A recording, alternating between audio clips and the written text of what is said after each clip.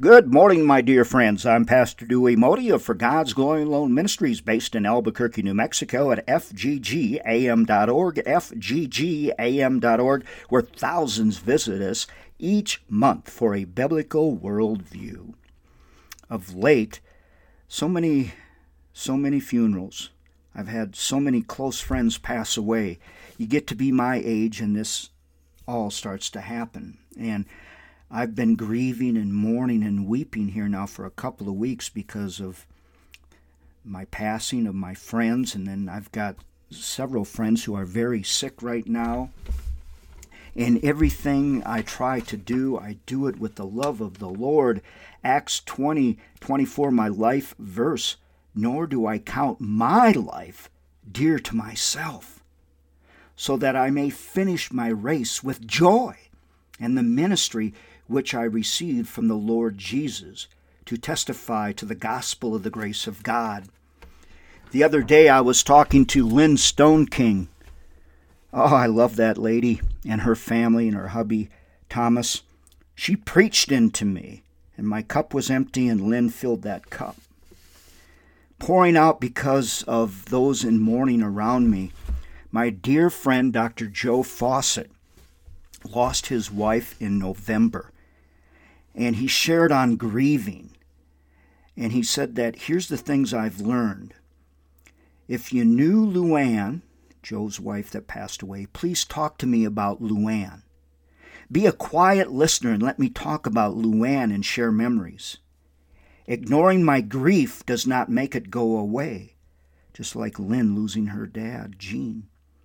If I'm sad, let me be sad. Don't try to cheer me up. It's important for me to feel the emotions I'm feeling. Sometimes it may appear that I'm functioning fine and that I'm doing well. Understand that outward appearances can be deceiving. More likely, I'm crying on the inside. Please don't make comments about next year being better or time healing my deep wounds. My concerns are focused on the here and now. Understand that I can't do everything I used to do in the past. But don't hesitate to invite me to do things anyway. If I can't go, it may be due to my schedule, or it may be due to me just needing to be alone at that time. Let me cry if I need to. Yes, grieving men do cry. We even weep. You don't have to say anything, just hand me tissues and be there for me. Understand that grief can go on for a number of years, yes. There's no established time limit. Joe says he prays that the Lord will shorten the process. But regardless, I trust him, Joe says. I trust my Lord Jesus Christ. Please don't make judgments about how long it's taking me to grieve.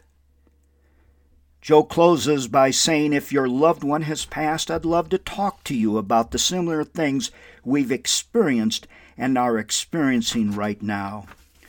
Grief-sharing groups are so wonderful. I counsel widows who have lost their loved one. Grief Share is a very good website to go to.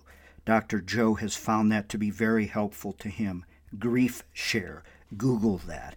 I'm sure it will be of help to you. But be understanding of the people that have lost loved ones.